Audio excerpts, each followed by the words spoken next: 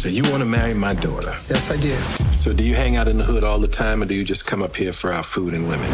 This January. Your family, my family. I don't know how this is going to work. I like your braids. Thank you. Exhibit had braids. Jonah Hill, Lauren London, David Duchovny, Nia Long, with Julia Louis-Dreyfus and Eddie Murphy. What's up with white cuz? Am I a white cuz? Well, I'm not. You People, directed by Kenya Barris. Rated R. Now streaming only on Netflix. This podcast episode is brought to you by Coors Light. These days, everything is go, go, go. It's nonstop hustle all the time. Work, friends, family, expect you to be on 24/7. Well, sometimes you just need to reach for a Coors Light because it's made to chill. Coors Light is cold lagered, cold filtered, and cold packaged. It's as crisp and refreshing as the Colorado Rockies. It is literally made to chill. Coors Light is the one I choose when I need to unwind. So when you want to hit reset, reach for the beer that's made to chill. Get Coors Light in the new look delivered straight to your door with Drizzly or Instacart. Celebrate responsibly. Coors Brewing Company, Golden, Colorado. Let's catch up. An NFL podcast with Taylor Bisciotti And Sam Batesh. where we talk about the biggest headlines in the NFL. So, Taylor, you know what? Let's catch up. It's been too long. Yeah, we really should. Blue Wire. All right, well, Taylor, let's catch up, although we look a little different this week. I'm not sure what's going on. I don't know what happened, but we look so much better. Like, usually we're down here, and our odds just went through the roof, so. Look at this. Come on, Kyle Allen. How you doing? I'm good. Thanks for having me on. I appreciate you. Two pretty people right in between. I appreciate it. No, you brought our odds up a lot more. As you saw me running around before this podcast trying to find a good lighting spot, I'm now currently sitting on the floor. So, you know. It works. You make it work. Winning. We're winning in 2021. And for those that don't know, of course, this is Kyle Allen, who is the quarterback of the Washington football team, as he spent last season. And before that, of course, you remember him with his ridiculous 4-game winning streak with the Carolina Panthers when Cam went down. And everyone thought that season was going to be forgotten. Kyle stepped in and did a hell of a job for Carolina last season, 2 seasons ago at this point. Kyle, we're thrilled to have you. It looks like you just moved in. You just told us, right? You got a new spot, which is pretty solid. Just moved in. Nice. You figured out the lighting situation, I can see as well. Yeah, no light. We went with no light over here. Yeah, we're good. Just turned it off. Nice and dark in here. It's good. It's good. Thank you. Thank you for taking our lead on setting up the quality shots here as well. Well, Kyle, right out of the gate, I have to ask you one thing, and we're going to go a lot of different places here. But as far as what happened on Sunday, I thought of you immediately. We knew that we were going to talk to you, and we see the situation happen on Sunday in the NFC Championship game. 4th down, game on the line, Aaron Rodgers, chance to potentially tie the game, touchdown, 2-point conversion. And really, I would say at that point, fairly difficult decision to make, but LaFleur goes with kicking the field goal, potentially getting the ball back if they can stop some guy named Tom Brady, and then they'd get a chance to win at that point. But of course, they'd have to get it from Brady. Kyle, what did you think, of the decision? And then I've got to follow up after that based on this answer. But what did you think? I think, well, you got to look at the situation in total, right? And we talk about these situations a lot, and you have to look at, like, you can't just look at the situation. You have to look at how the whole game has gone as well. And so I see it from both sides. I see it from the floor side by, okay, it was like 2:12 left, right? They had all 3 of their timeouts. They'd been in the red zone like all game long, and they'd struggled in the red zone. You know, they were just bracketing Devontae, they were bracketing Tonyan, and they just struggled. None of their plays were working down there. They would I remember the first series they were down there, they tried to get at Devontae 3 times in a row. None of them worked. They ended up kicking a field goal, right? So from his perspective, I think he was thinking, all right, we're down here. Let's get 3 points. We have all 3 timeouts. We have the 2-minute warnings. We might even have 1 coming out of it if we get a 3 and out. And then maybe we'll have a chance at the end of the game to score. But the only issue I have with that is it's exactly what happened. You might have a chance to get the ball back, right? And so I know Aaron's sitting there being the quarterback that he is and being the gunslinger. He wants to go for it on every 4th down, but you've worked hard. I don't remember where that drive started, but you worked hard to get all the way down there, right? You got a 4th and whatever, 4th and 2, it was 4th and short. And you're down 8, right? A chance to score, get the 2-point conversion. Or if you don't, right? It's 4th down. You turn the ball over there anyways, and you're still down 8, but you're in the same situation, just down 8, right? They get the ball. You have all 3 timeouts. You have the 2-minute warning. You could get it back and have to go down there and score and get the 2-point conversion again. So in my opinion, I think you go for it here. I mean, obviously hindsight's 2020, but you go for it there and you're in a similar situation, but you just have to score and get the 2-point to tie it, Mm-hmm. And then that goes back to the analytics side of everything, how a lot of coaches are deep in the analytics now. And I have my thoughts on that too, but. What are your thoughts on that? Now I'm curious. I just think analytics it's overthought. I think there's a lot of things where you can look on the sheet and it can tell you what to do, but there's so much more that goes into it. Like I was talking about, just, the sheet can say, hey, it's 4th and 6, your chances of getting it here are blank and blank, but also how have you been doing during the game, right? Like what's your personnel? Who do you have out there? Who are you playing against, right? It's just a sheet that says the average of the entire NFL here gets at this amount, but not your average versus this team or your O-line versus their D-line, And so I think it's a very broad database, and I think it's just overused. And a coach and a team knows their own team better, and they know what they're successful at in certain situations. Something that immediately jumped to my mind during that play was I felt like it was deja vu, obviously a little bit of a different situation, but from the Browns game the previous week where they didn't go for it, they never got a chance to get the ball back again. And so you're kind of stuck in that same situation. But throughout that entire game, you just saw the 2 different playing totally different teams. The Bucs just outplayed them in every form or fashion, especially in that first half. First half, for sure. Yeah, the first half for sure. I mean, you could see it, and I think it was tough for the Packers to go out in the first half with the turnover and then have them go score, and then start the second half with the turnover and have them go score.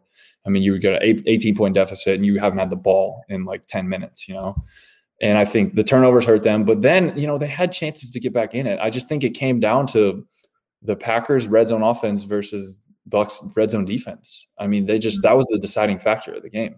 And the turnovers, obviously, but the Packers had plenty of chances down in the red zone, and they just didn't convert. And there was a stat, I think I saw the stat, it was the points off of turnovers. The Bucs had 2 turnovers, and they had 14 points off the turnovers. The Packers forced 3 turnovers off of Brady in the second half, and they only had 9 points off it.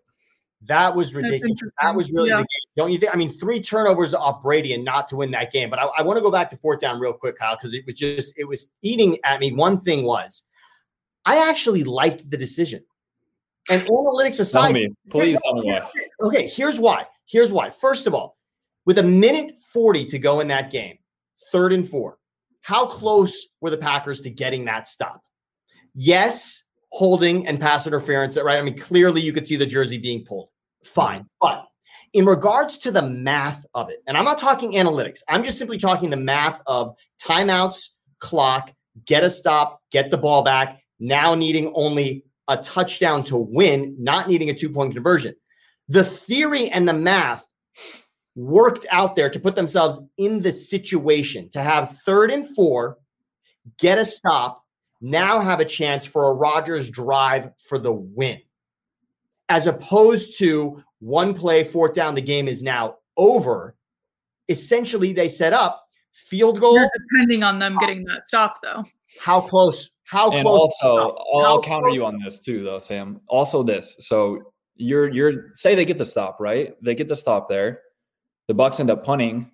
You get the ball at the 20, the 15. You got to go all the way down there again, right? Make it all the way back down the field. Getting after him all day long, especially when you know you have to pass. The Bucs defense knows they have to pass, and their pass rush has got after him like no other team in the NFL did the whole entire year. And so I think in 2 games, you're right. In 2 games, that defensive line clearly disrupted Aaron in 2 games, nearly the exact identical way. Mm-hmm. But you're saying they need to go down. But instead of they made the decision that you wanted, so you should be happy. I mean, in a way, here's the thing. I heard nobody defending the decision. And nobody's going to defend it when they lose the game. It's tough. It's always tough. The result is always tougher, but sometimes making a decision is not only about the result. It's not only about the result, because it was a different way to go. And yes, they lost in the end. But again, think about it. You need a touchdown. I disagree with that, Sam, because the decision at the end of the day has to lead to a win. Okay, but like, what about the decision to win? Okay, but the decision to hold is not his.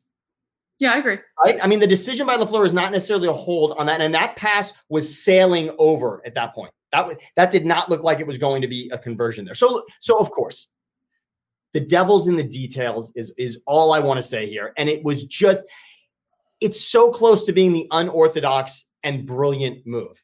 And it isn't though, Sam. Like if I really don't think it is though, because you say that. Sorry, Taylor, go ahead. I'm saying to Sam, if it works, it's a brilliant move. If it doesn't, it doesn't. That's just the way that coaching is, and that's the way that certain plays always are. But I have a question for you, Kyle. Okay, let's hear it. As a fan, people kind of sometimes, not me personally, but get tired of seeing Brady in the Super Bowl again, in the AFC Championship game, now the NFC Championship game again. What is it like for a quarterback to see it? It's a little tiring too. I got to admit it. Okay. I'm ready to see something a little different. I mean, you have to respect it. Obviously, it's the most incredible thing ever, and I think it's undisputed now what he's done. But at the same time, it's like selfishly, you're like, can we get someone else in there? Like maybe me next year? Who knows? Like, can we someone else? Can you maybe just retire and give us someone else a chance, man? It's like, where do you think you will be next year? Me? Yeah. I hope I'm in Washington. I mean, I would love to be there. I've been with Rivera my entire career. I think that's the plan at this point. But same thing last year. I was in Carolina. I signed a contract last year in Carolina in March, and then 2 weeks later, I got traded. So, but were you excited? I mean, were you excited at that point to go to be with Ron again? Yeah. I mean, obviously, I'd never been traded before, so I got the call, and it was just super random. I was like, okay, and then I hung up. I was like, I just got traded, and I had to think about it for a second. But once I sat down and thought about it and remembered how much familiarity I had there, it was awesome. I was pumped.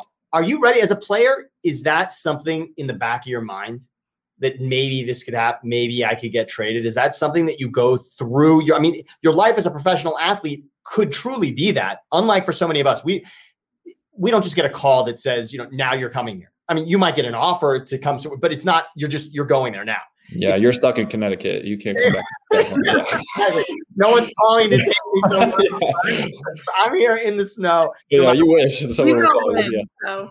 But you're getting that. It's not all roses here. Yeah. I mean, you get that call that changes your life. My question is it in the back of your mind that could happen?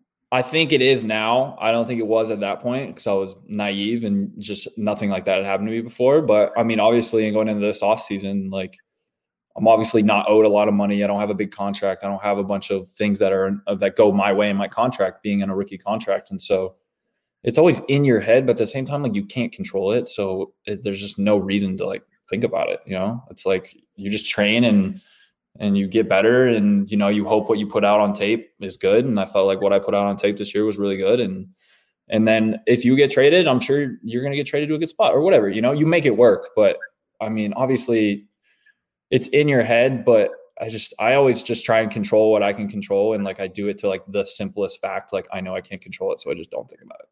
That's pretty awesome. Now, by the way, obviously Washington played the Bucs in that playoff game. You're seeing Brady, you're seeing what's going into that game. Did it dawn on you in that moment? And by the way, Heineke, I mean, what a game that was. Played his ass off. Yeah. He played his ass off diving into the end zone. I mean, that was right. I mean, there was a glimmer there, right? I mean, there was a glimmer in that game where it felt like, wow, this special sort of magical, weird Washington season is going to go our way one more time. But did you think in that moment when Brady won that game, did you think walking off the field there that maybe there was another run to the Super Bowl? I felt like seeing him in the other jersey. I wasn't necessarily thinking Super Bowl all season. For Brady. I'm not all season. I think they had their struggles. And I think this is something I heard from Norv Turner, who I loved as a coach. And this is one of the most important things he ever told me, in that it doesn't really matter how you play in October or September. It really doesn't, as long as you're getting better the whole year and you're peaking in November and December and you have enough wins to make the playoffs. If you're the best team that time of the year, no matter what your record is, it doesn't matter. And that's how I felt like the Bucs were this year. I felt like they struggled in the middle of the season to figure out who they were. I think Brady and Arians were trying to figure out how they fit together, how their thought processes work together. And then it just, those last 5 games of the year, they looked unstoppable, just unstoppable. And they kept getting better and better, and they kept repeating and being consistent.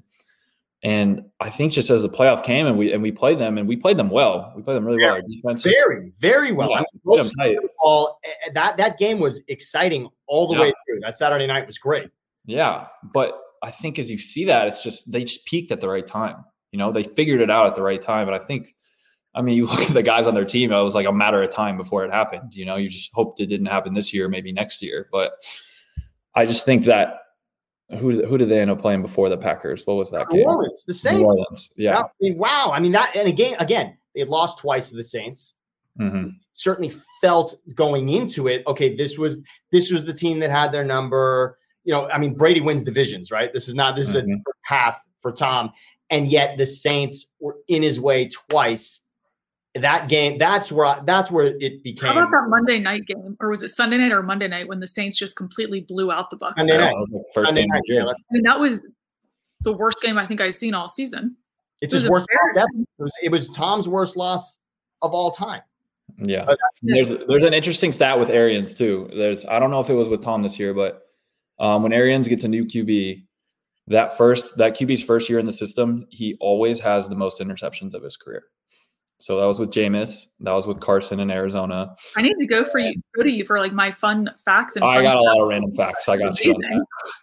I got a lot of random facts. So when you look at that, I think his offense is just tailored around because I work out with Jordan Palmer out here. I've talked to Jordan and Carson a lot about that offense. And the offense is really he puts up 20, 25 shots a game, where most teams have 5 to 10. And his offense is, we're going to protect, we're going to try and protect, and we're going to push the ball down the field.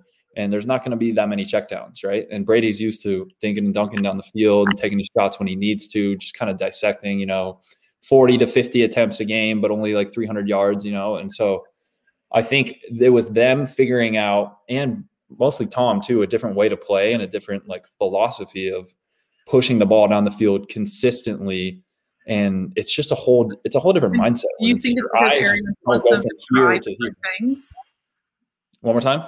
Do you think it's because Arians is wanting them to try different things or try things that are kind of out of their comfort zone? Or is it just kind of getting a feel for what they can and can't do?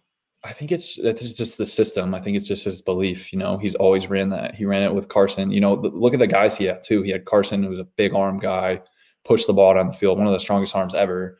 Jameis, who's known for pushing the ball down the field, and now Tom, I think it was an interesting. And by the way, Kyle, also Roethlisberger and Andrew Luck, right? Yeah, exactly. Yeah. And forget about those people when he was coordinator. Yeah. And you get Brady, who's a guy who's, if you just think about all those names in the same group, it's just a little bit different, right? He's just different style of play. And so I think the struggles throughout the year were just them trying to figure out, okay, we have all these weapons, right? We have the greatest quarterback ever, and it's just not working out. What's going wrong, right? And I think it was just kind of the marriage of Tom and Bruce to figure out how they were going to work together and what it was going to do. And now it's firing on all cylinders now. All right. Well, I want to say prediction. Who do you have winning? I think the Chiefs are going to win. I don't think Tampa's got them. I think Chiefs has got to win. I watched that game against the Bills, and I'm great friends with Josh, and he had an incredible season, and their team was great. But the Chiefs were just on another level.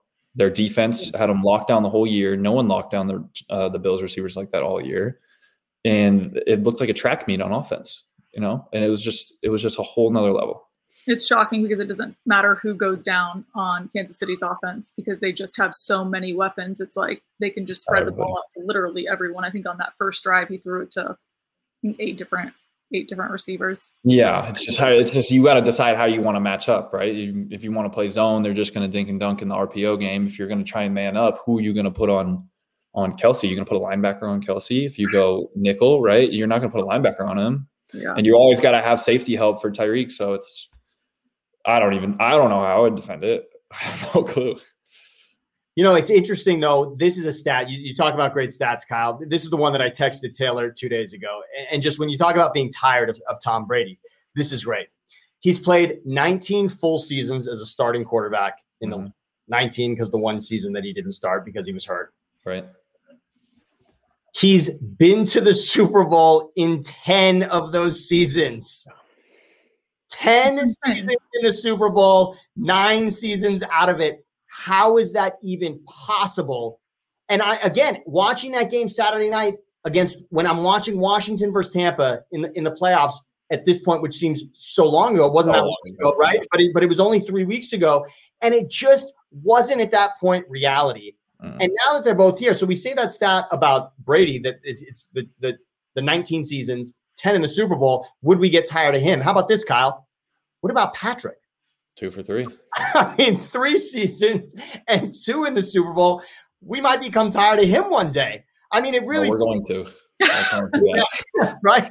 Yeah. I mean, are you already? What do you guys think? What do you guys think of Patrick in the league? I mean, even amongst the quarterbacks, because there's that part that is just. It's certainly inspiring, and of course, for us, for Taylor and I, it's just awesome. But in a competitive league, what is it like to watch Patrick win and succeed at that level week in and week out? Yeah, I think it's different with Pat at this point because, first of all, Pat's just like an all-around great dude. You know, there's nothing to not like about Pat. He's like the nicest kid ever, you know, and he would never like hurt anybody. It's just like the perfect person, right? You know, just a great dude. Outside of Taylor, yes, of course. Yeah, exactly. Sorry, Taylor, I didn't mean that. But Pat is just he plays the game and just he's changing the way you play quarterback, you know? And so it's interesting because Tom obviously he didn't really change the way you play quarterback. He just played the way you play quarterback at the highest level ever, right? And people always like a lot of people can sit in the pocket and do that, but like to be able to dissect like that, like consistently, it's crazy. But the way Pat's playing the game is they're just changing it completely, and offenses are changing, and you know, everyone steals stuff from the Chiefs every week. We steal stuff from the Chiefs. We steal different plays, and sometimes you look at those plays and you're like, Coach, I don't know if I can do that. Like, I think only Pat can do that. You know, we're going to be. One more time. Running the ball as much as he is that sustainable to have as long of a career and as like successful as Brady has when Brady doesn't have to run and kind of escape the pocket and be on the loose the way that Mahomes is? For Mahomes, yeah. I mean, I think it's sustainable in the way he plays it because it's not running to run, it's creating to throw, you know? And it's when you take those hits, it's different, right? So when you're running, it's the way I describe it is you're going here, the defense is coming here, and you're going here, and you're meeting, right? And it's like full force on full force, right? And when you're like Tom and you're sitting in the pocket, right, you're just sitting in there throwing, and all of a sudden it's just here in full force. So you're not getting like that much full force. And it's similar with Pat. He's creating in the pocket and he's running around, but he's doing it to throw the ball, right? And when he's getting out on the edge and running, he's getting out safely. And I think an underrated part about the longevity of this position is how you take hits, like deciding where to take hits. And I did a bad job at this year. I let Jalen Ramsey put the top of his helmet in my ribs. So I've learned from that one big time. But, you know, I think the way he plays, if you really just watched and sat down and looked at the tape, he just doesn't take that many hits. What's the worst hit, Kyle, that you ever took in your entire football career? So, I mean, if you want to go back to high school, I mean, what's the hit that just took it out of you? And you thought it has to have been a practice hit with Chase Young. No, thanks. No, I'm locker buddies with Chase, so I'm on his good side. Thank God. I would say, I took one from Donald this year. We were running like a heavy play action, and I think it was Leonard Floyd came off the left side pretty free, and so I started to move to the right, and then Aaron Donald came through free, and so I was like, screw it, I'm throwing this away. I throw it away, but as I'm throwing it away, Floyd gets my legs, so I start to fall down like this, and then I just get Aaron Donald's shoulder just right under the jaw. And so I'm falling down, throwing it in the face.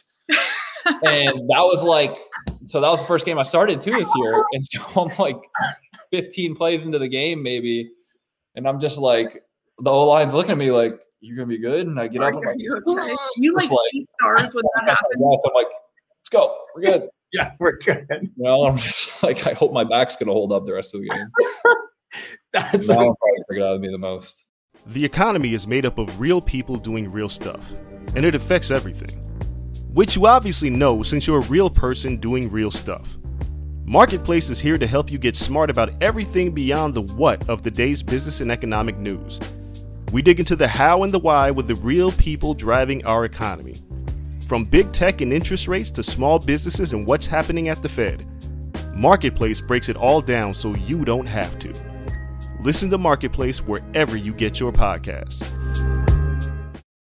What is playing against Aaron Donald overall? I mean, it's one thing people say it's so obvious that's, I mean, obviously Chase is now making a claim for that, best defensive player in the league. But when you're playing against the guy, let's talk Donald here just specifically.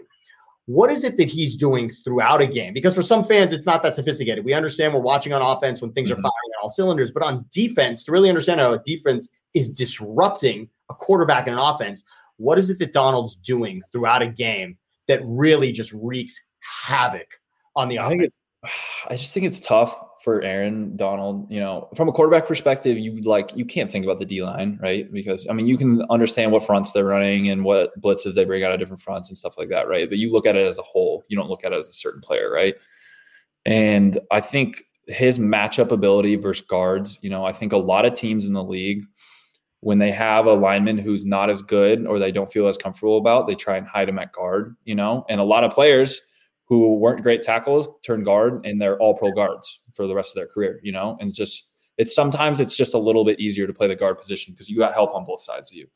But what happens is you got a player like Aaron Donald, who's so special. Your D coordinator starts to scheme up different fronts. He schemes up different things to get you to slide your protection away from him and get one-on-ones with the guards all game long. And so they'll do a lot of that stuff. They'll do a lot of stunts up front. And underrated part of his game, too, is he's so good in the run game. He just doesn't really take plays off. And so he'll have a couple TFLs a game where it'll just ruin a series. And people just don't realize it's just like the complete package. There's a lot of guys in the league who are just strictly pass rushers. There's some guys in the league who are stout in the run game who play in the middle, but there's not a lot who can do both. Kyle, we were talking beforehand, Taylor and I, we were just, going through just some of your career and marveling at some of what you've done. And I was just, I just go back to the Carolina last season. Cam is just one of these guys that at the quarterback position, he's one of these iconic, recognizable dudes. Mm-hmm. And, when he goes down in a season, it just feels fans naturally when the quarterback goes down. I mean, look, I got an Eagles hat over here. I mean, look, I'm an Eagles fan. He's addicted to Dak Prescott. Usually it's the only thing that we talk about every single Sunday. In my head. That we're talking about back to Dak Prescott. But for this, I haven't got there yet. I'm going to stick to the Eagles on this one. Obviously, Wentz goes down in that game against the Rams in 2017. Mm-hmm. A fan's mentality is, all right, the season changes now. This is no longer, whatever the goals were now completely changed. Obviously, we see what Foles did. Cam Newton goes down on a team for the Panthers that's so synonymous with Cam there, and you come in. What was it like? I mean, you come into those games, and it wasn't just that you came in and you kept the team afloat. That team, there was a stretch there where Carolina was you were leading a dominant NFL team for There's a month. Questions surrounding whether or not, Cam would be quarterback when he came back. Right. I mean, what's that like? What is it like to be clicking like that for a month against the top paid professional athletes in the NFL you were dominant. You were dominant for a month in the league in a situation where people did not think, all right, Kyle Allen's look in the locker room, maybe, but across the board, it's not like people said, all right, Kyle Allen's got this. You proved that, but what's that like? I think it was a really interesting situation because if you look at the year before too, so the year before we go 6-2, I wasn't even on the team half the year. I got cut at the beginning of the year and they brought me back, I think game 7, something like that, week 7. And we go on a 7-game losing streak to end the season. Like we lose 7 in a row, Cam gets hurt. And then I start the last game against the Saints and we win a BS game, right? But we get a win. And so we go 0-7 to finish that year. And then we start the next year 0-2. And so it's kind of just like, who are we as a team? What are we doing? We just felt kind of lost. And so I think even that was interesting to go into that situation. And it was kind of like a no expectations things for me. All right, we're struggling. We haven't really figured it out in the last 8 to 10 months. What's our identity? And so for me, it was just it was another opportunity for personally. I needed to take advantage to progress where I'm at in the league, but also it was let's figure out who we are. Let's go out there and just let it loose because we've lost like 9 out of the last 10. What's there else to lose, you know? And so I think, you know, we caught a little bit of a spark in Arizona, my first game playing. And I think we just needed like some spark. We needed some confidence. We needed some feeling in the building that like it's possible.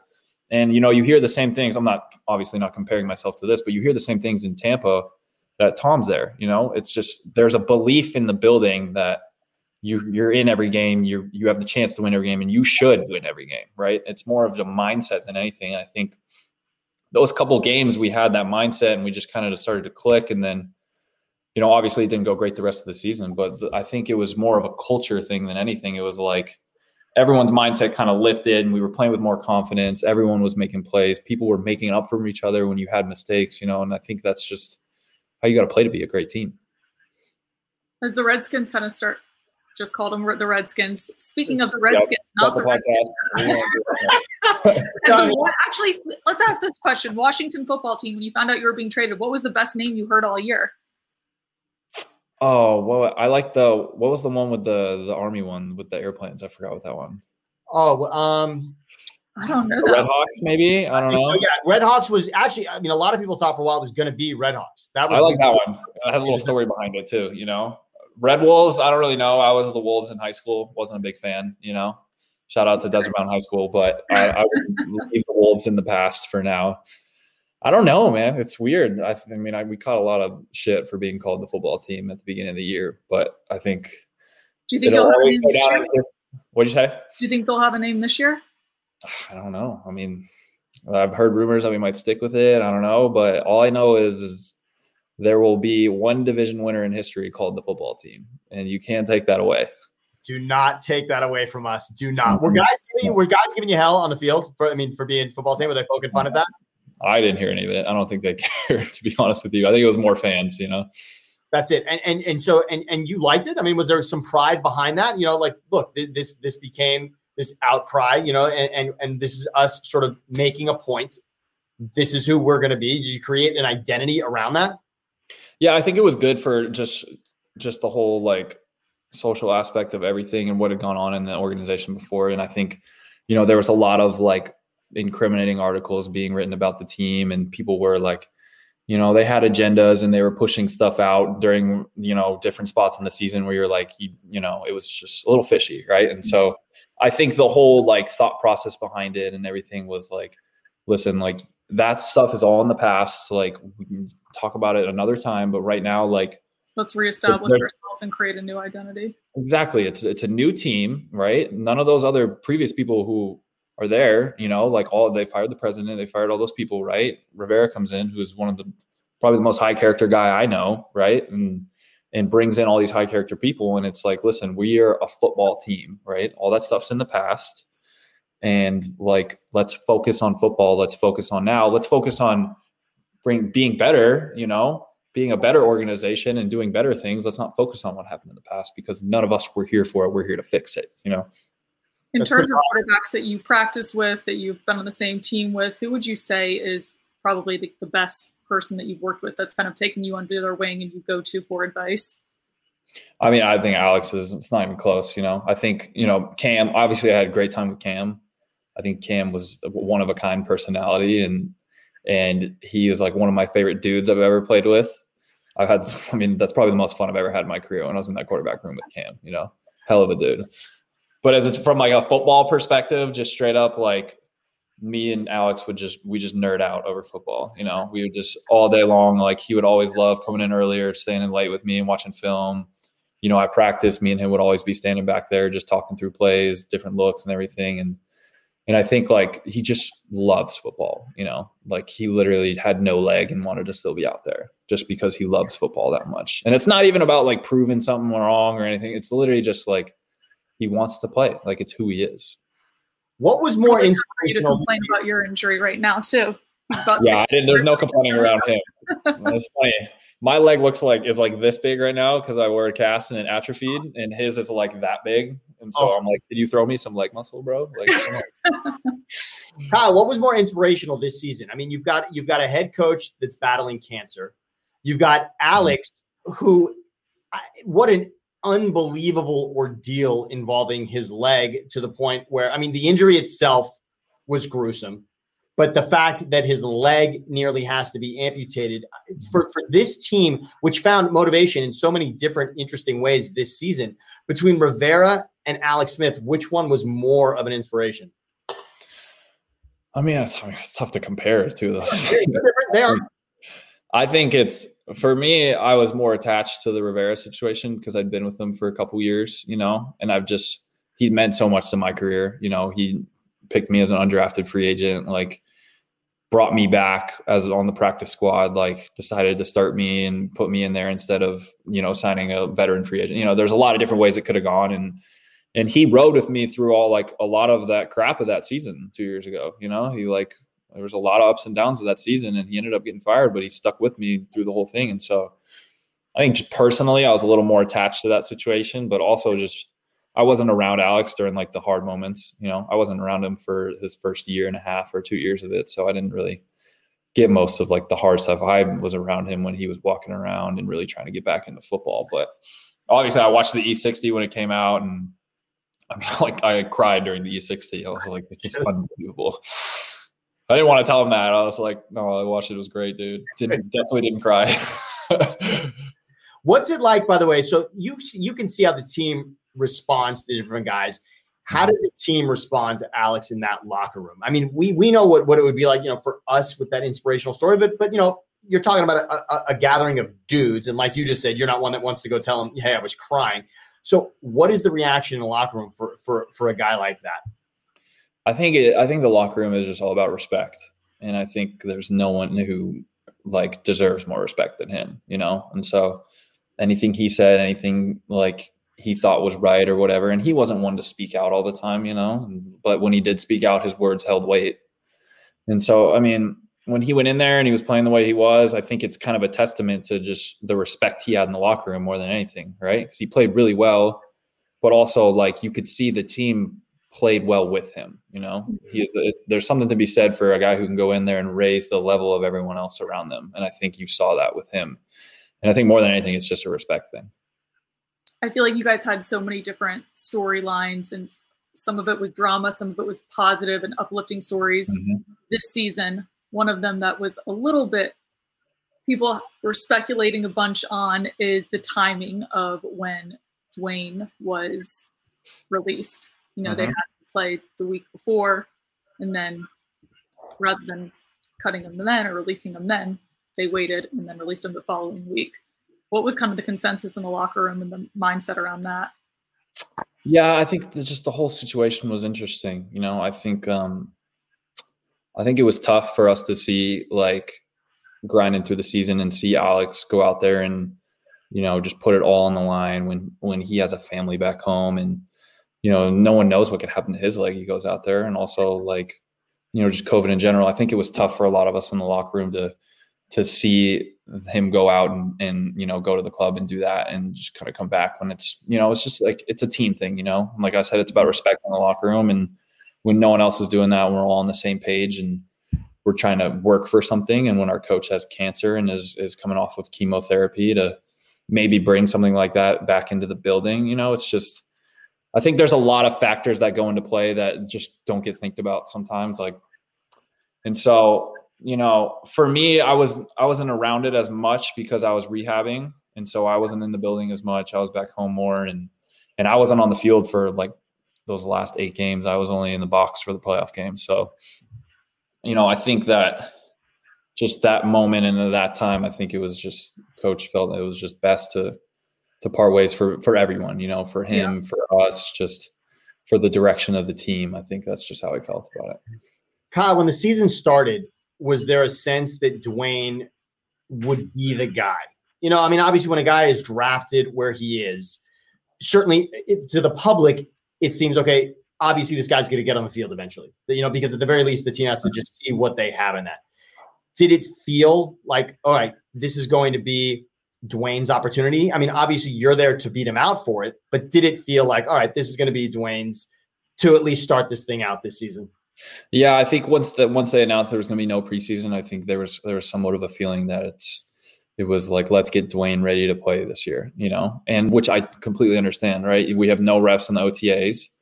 We have barely any training camp. Training camp was like cut in half this year because we had to get reconditioned to start playing. And so I think it was like, all right, he's our first round pick last year. This is a kid we're trying to develop. We put a lot into him, like, let's go see what he has. And so I think the feeling was going into the year that he was going to be the one playing. And what was it? Does he seem like the kind of guy who now in Pittsburgh will get back to that place again? Did he strike you as a guy who's going to do everything? You know what it takes to get on that field. You know what it takes to keep a team confident and believing in you week to week. Does Dwayne strike you as the kind of guy that's going to get back there? That can take the team when. I think with Dwayne, I think it's about hitting the certain point where you got to decide, like, what are you going to do, right? And there was a point in my career where I was at Houston and I got benched after 3 games and I sat on the bench for 9 games, right? It's just an extremely like humbling moment, coming from one of the top recruits in the country to sitting on the bench at a non-Power 5 school, And obviously Dwayne's is in the bigger light because he was a first round pick and he gets cut after 2 years. But I think this is a big moment for him in general. I think it's a humbling moment and it's kind of like a life deciding moment. You're like, all right, there's obviously things I need to change in my life to go where I want to go. Like, it's either you're going to change them now or you might not be around, and it's more of like it's a business decision for him at this point, right? Because there's plenty of guys, and I know this more than anybody, there's plenty of guys in this league, especially kids coming from college, who are just chomping at the bit to take your spot, right? And so there's plenty of able quarterbacks around who can come in and perform. It's just about taking advantage of your opportunities, and you're only going to get so many opportunities. So I think he has an opportunity to do it. I think he can do it. It's just like, it's a personal decision. You got to make the decision. You got to put in the work. Depends on how much you want it. Scott Van Pelt kind of said it perfectly afterwards. He was like, there's 2 ways you can go. He was given the opportunity and he kind of chose the wrong route. Depends on how badly he really wants to succeed. And if he wants it, he'll get more opportunities. I think, I think he's extremely talented, and I think he's a first round pick. And I think there's a lot of teams out there who want to see what he has left and see if they can be the people to, change some behaviors and change some things to get him ready to play. Adam Schefter said the other day, I think he said, don't quote me on the percentage, but like 60 to 70%, he thinks that this offseason, that for this upcoming season, there's going to be a quarterback shuffling, musical chairs, carousel. If you don't end up in Washington, I know you said that was your number 1 choice. Is there anywhere else that you have your eye on? No, I mean, I think I fall interestingly into the quarterback shuffling because I think there's a lot of big name starters who have been around for a while who would potentially have the ability to shuffle. I think, Carson Wentz obviously won. Stafford comes out, Deshaun, Aaron had some interesting comments after the game in Green Bay. And I think, like, if you look at the list, I think there was, like, my agent sent me a list the other day. There's probably like 10 or 11 people, like even Dak, your boy Dak. Sorry, Sam. Yeah. Jimmy. Exactly. And so, I don't really know, I would obviously, like I said, I would love to be in Washington with Rivera and that staff. But I think it's like, I feel like, I obviously feel like I can compete with all those guys, but I feel like at this point in my career, I kind of fall in after those guys, And so it's an interesting situation. I think this is going to be one of the craziest off seasons for just quarterbacks on rosters. You never shied away from like the competition or beating someone out, because I remember in college, it was Kyler Murray. Mm-hmm. It was Kyler. Do you ever practice with him anymore or play with him at all? No, me and Kyler, the first time I saw him since A&M was when we played him in Arizona. Oh, wow. Yeah. Kyle, what's it like? You're a 5-star athlete coming out of high school. Everyone in your world at that point thinks you are the best at what you do. Then you go to another level in college, and all of a sudden, and still you're competing and beating out guys like Kyler Murray. That jump to the NFL, just how different is that? Because again, 5-star means something. When you're a high school athlete, to be a 5-star athlete, that is everything you want to hear. That means you are on a path to the league. And of course, tons of guys don't make it in that 5-star category, but you did, and in an extremely competitive position. But what is that? I mean, just try to explain to people the difference there between playing in college. A lot of people say, oh, well, Alabama could go out there and compete with the Lions. Right? I mean, people like to say that all the time. I mean, just how different is it? You were dominant in high school. You were damn near dominant in college as well. And then you get to this league and it's so leveling. But I mean, just explain what that's like. I think it's just a different game at every level, right? From high school to college, it's a different game. It's football, but it's, there's different scheme. People play it differently. It's more about the comfortability of like what the game really is. And I think for me, and I think for a lot of young quarterbacks, it's understanding situational football. And I think from my biggest jump from last year to this year was understanding situational football and what to do in different situations, right? We had a lot of games 2 years ago where we were down by 14 quick, and a couple games we came back and kept it close. A lot of games I pressed and we didn't get it close, and it's more about understanding the situational football and how close all these games are. I talked to Alex about this a bunch. Alex was really helpful on me this year. It's just at the end of the game, if you just execute and do what you're supposed to do on every play, no matter what the other team's doing, usually like probably 80-90% of the time at the end of the game, you're going to have a chance to win it. I remember he told us that. We were talking in OTAs about that. We were doing virtual meetings. He said something about that. And I just it just was ingrained in my brain because I felt like 2 years ago when we were playing, we would get down early and I felt like I had put the team on my back. I had to go out there and match whatever, Drew Brees was doing or, whoever, Matt Ryan in the division, And so I think it's just the quicker you can understand situational football and understand what you have to do and like what it takes to win. And every year is different too with what team you have, right? You win in different ways. This year in Washington, we had a fantastic defense.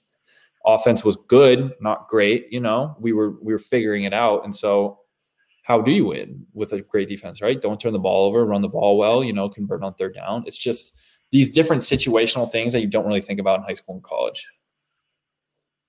Well, Kyle, look, we got a few more minutes here with you. Taylor and I we're toying with this. Rapid fire questions. We want to do a couple of rapid fire. We'll give you a choice. We won't leave it open ended because and you don't seem like the kind of guy that's going to say but instead of we're just going to give you questions. You can let us know exactly what it is, but also tell us a little bit of the why. And I'm sure we'll have a pithy comment after that as well. We'll start with an easy one that Taylor basically teed you up for already. But Mahomes or Brady? In what context? I'm just giving it to you, Mahomes or Brady. You can explain it however you want, but I'm giving Mahomes or Brady in the Super Bowl, Mahomes. Okay. Now, what if I said just for a lifetime, who would you rather be? How about that? Who would I rather be? How about that? Mahomes or Brady? Because look, Mahomes has a lot to look forward to, but all right. Look forward to, but Brady, you also know basically what you're getting for this whole life. I'm gonna go Brady just because it's more certain. I already know half of his life. You're drafting a fantasy football team tomorrow. Who are you taking, Christian McCaffrey or Dalvin Cook? Christian McCaffrey. Don't ask me that question. I got a good over everyone. Over everyone. That's my guy. I can't go off of him. Okay. How about this? McCaffrey or Antonio Gibson? McCaffrey. I love Antonio. He's getting there, but what do you think about what Coach said? He kind of compared him. He said, Antonio could really be that guy, right? Yeah, he's got similar game. I'm not saying he's Christian yet, but he's got similar game. Game of Thrones or Sopranos? Game of Thrones. Really? Big, yeah. I watched it twice. OC or One Tree Hill? Oh, I mean, OC. I live in OC, so. You absolutely have to go with that. All right. Football team or anything else? I hope we get a name at some point, but I'm good with football team for now. That's a good one. All right. LeBron or MJ? MJ. Why? Oh, God, Sam. I'm going to just say because my girlfriend's family's all from Chicago. I'll just say that. That's a great answer. I don't want to say I'm a LeBron hater, but like. All right. Well, Kyle, look, it has been an absolute pleasure hanging out with you today.